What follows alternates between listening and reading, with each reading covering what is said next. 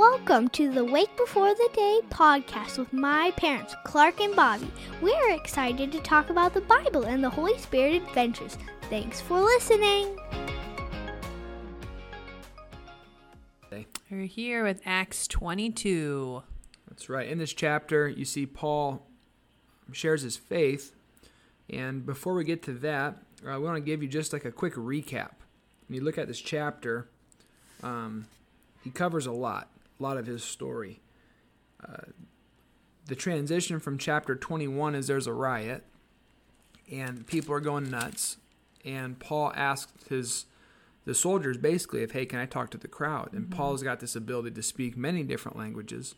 And so he stands up and starts speaking, and that's when chapter 22 starts. But basically says, look, I'm a Jew. I was born in Tarsus. I was brought up in that city. I studied under Gamaliel, who was one of the most well-known rabbis and Pharisees of that time. And he talks about how he used to kill the church. They were called the Way. And how he was going to Damascus to continue persecuting everybody. And Jesus came to him. He said, Saul, Saul, why are you persecuting me? Who are you? I'm Jesus of Nazareth, whom you're persecuting. From there he goes, and he met Ananias, who God used to allow Saul to see again, gave his life to Christ.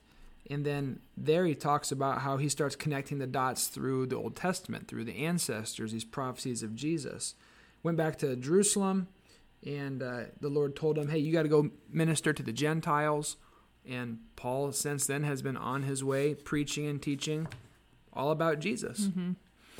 Yeah, so one of the, I guess the biggest kind of insight into Paul's story that we took out of Acts 22 is how he is revisiting kind of like just some of the really ugly, shameful things that he did in his story. And I know that had to have been just like super vulnerable and uncomfortable. And he goes on to tell how God used, or obviously we're seeing how God is using Paul's story for good, but in Paul's story, Paul is sharing how he was a zealot and how what that meant to him is how he would literally persecute these followers of the way before he encountered Jesus, before all of those things. And so that's kind of where we'll camp a little bit, is just the power of story. And how, I'm sure you've heard that before, not just in Bible reading or Bible studies and that kind of stuff, just all over, how, stories told around a campfire and stories that kind of maybe are in your family. Like there's these stories of legacy that we hold on to. And really, it's funny to me that Paul is addressing this kind of mob that's coming after him. And instead of using his intellect or any other kind of logical like biblical text or Old Testament text or something, he uses his story and God's kind of conversion of Saul to Paul. And so what is sticking out to me from that, and I just kind of felt the Lord whispering, is like, yes, there's power in the story, but the story just can't be about you and how, you're so great and, you did these 5 steps and you came out on the other side a totally changed human and, amen, and God bless you because you did it. It's actually all about, Jesus in this life of Saul, now Paul. And that's the good news of our stories too, is yes, we each have this powerful story, and we just saw that. We're going to talk about the Easter testimonies and kind of some of the things Emmanuel has been encouraging us to walk in.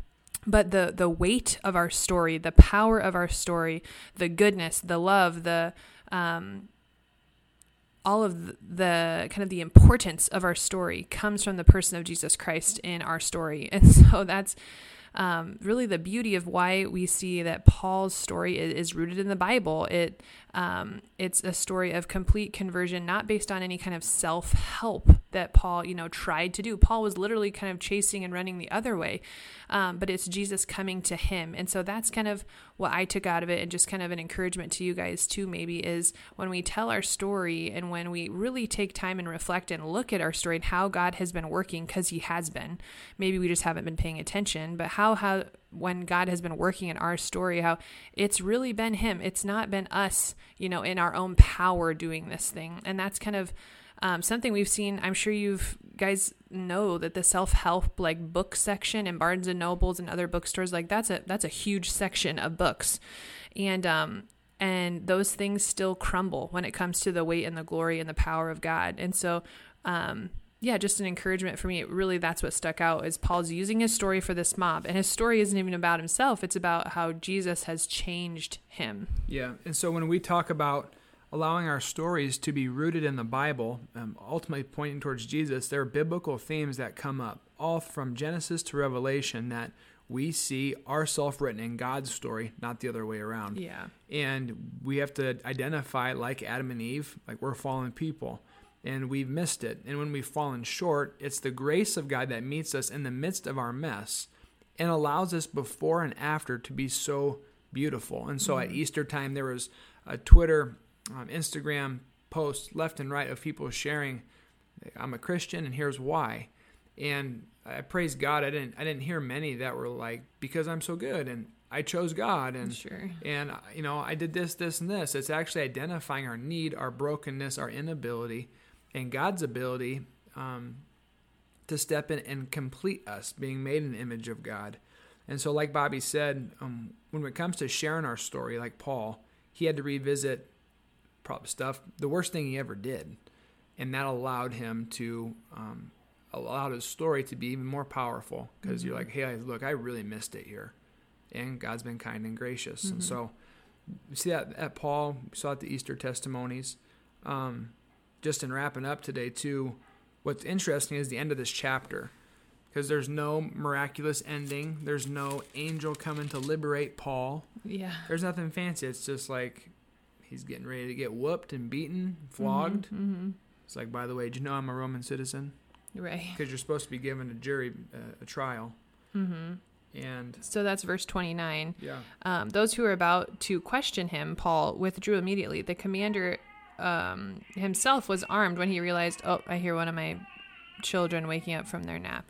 And so anyway, Paul is essentially what he had said to this is like, hey, I'm a Roman citizen. And why that stuck out was there's these unique qualities that God knew that he had given Paul before he was born that Paul now has. And one of them is that he's a Roman citizen. And God uses that to become something extraordinary that literally saves Paul's life in this scenario where, yes, angels could have come down. Yes, he could have walked out and been totally unharmed. Yes, there could have been a miraculous ending. But really, it's just Paul in his life using something that's ordinary and God turning it actually into something that's extraordinary, saying like, hey, Paul, tell him that you're a Roman citizen. Hey, remind him of that. And so I just think of my own story in that too. And that's one of the things maybe I would question this chapter is, what do I learn about myself? Like, God, what ordinary things have you equipped me with that are actually going to be used by you for your kingdom and for your kingdom glory? Yeah. And so as we part ways, we encourage you just to reread this chapter. Pay attention to Paul's use of his story, and what makes truly a story powerful for the Christian is when you're able to give all the glory to God. And part of that journey is us revisiting things that brought us embarrassment, shame, guilt, and talking about how God's brought healing to those areas of our lives. So think about that. Thinking about, like Bobby said, what are the ordinary things, the ordinary people, the ordinary job, your ordinary gifts and skills God's given you? How might you use those things to tell everybody else about Jesus? So God bless you, and thank you for tuning in. Bobby's running to the back to get our baby. So as always, when you read Acts 22, post online what the Lord's teaching you or share it with your text loop. All right, God bless you. Have a fantastic week. The Lord bless you and keep you. The Lord make his face shine on you and be gracious to you. The Lord turn his countenance toward you and give you his peace. Have a great day.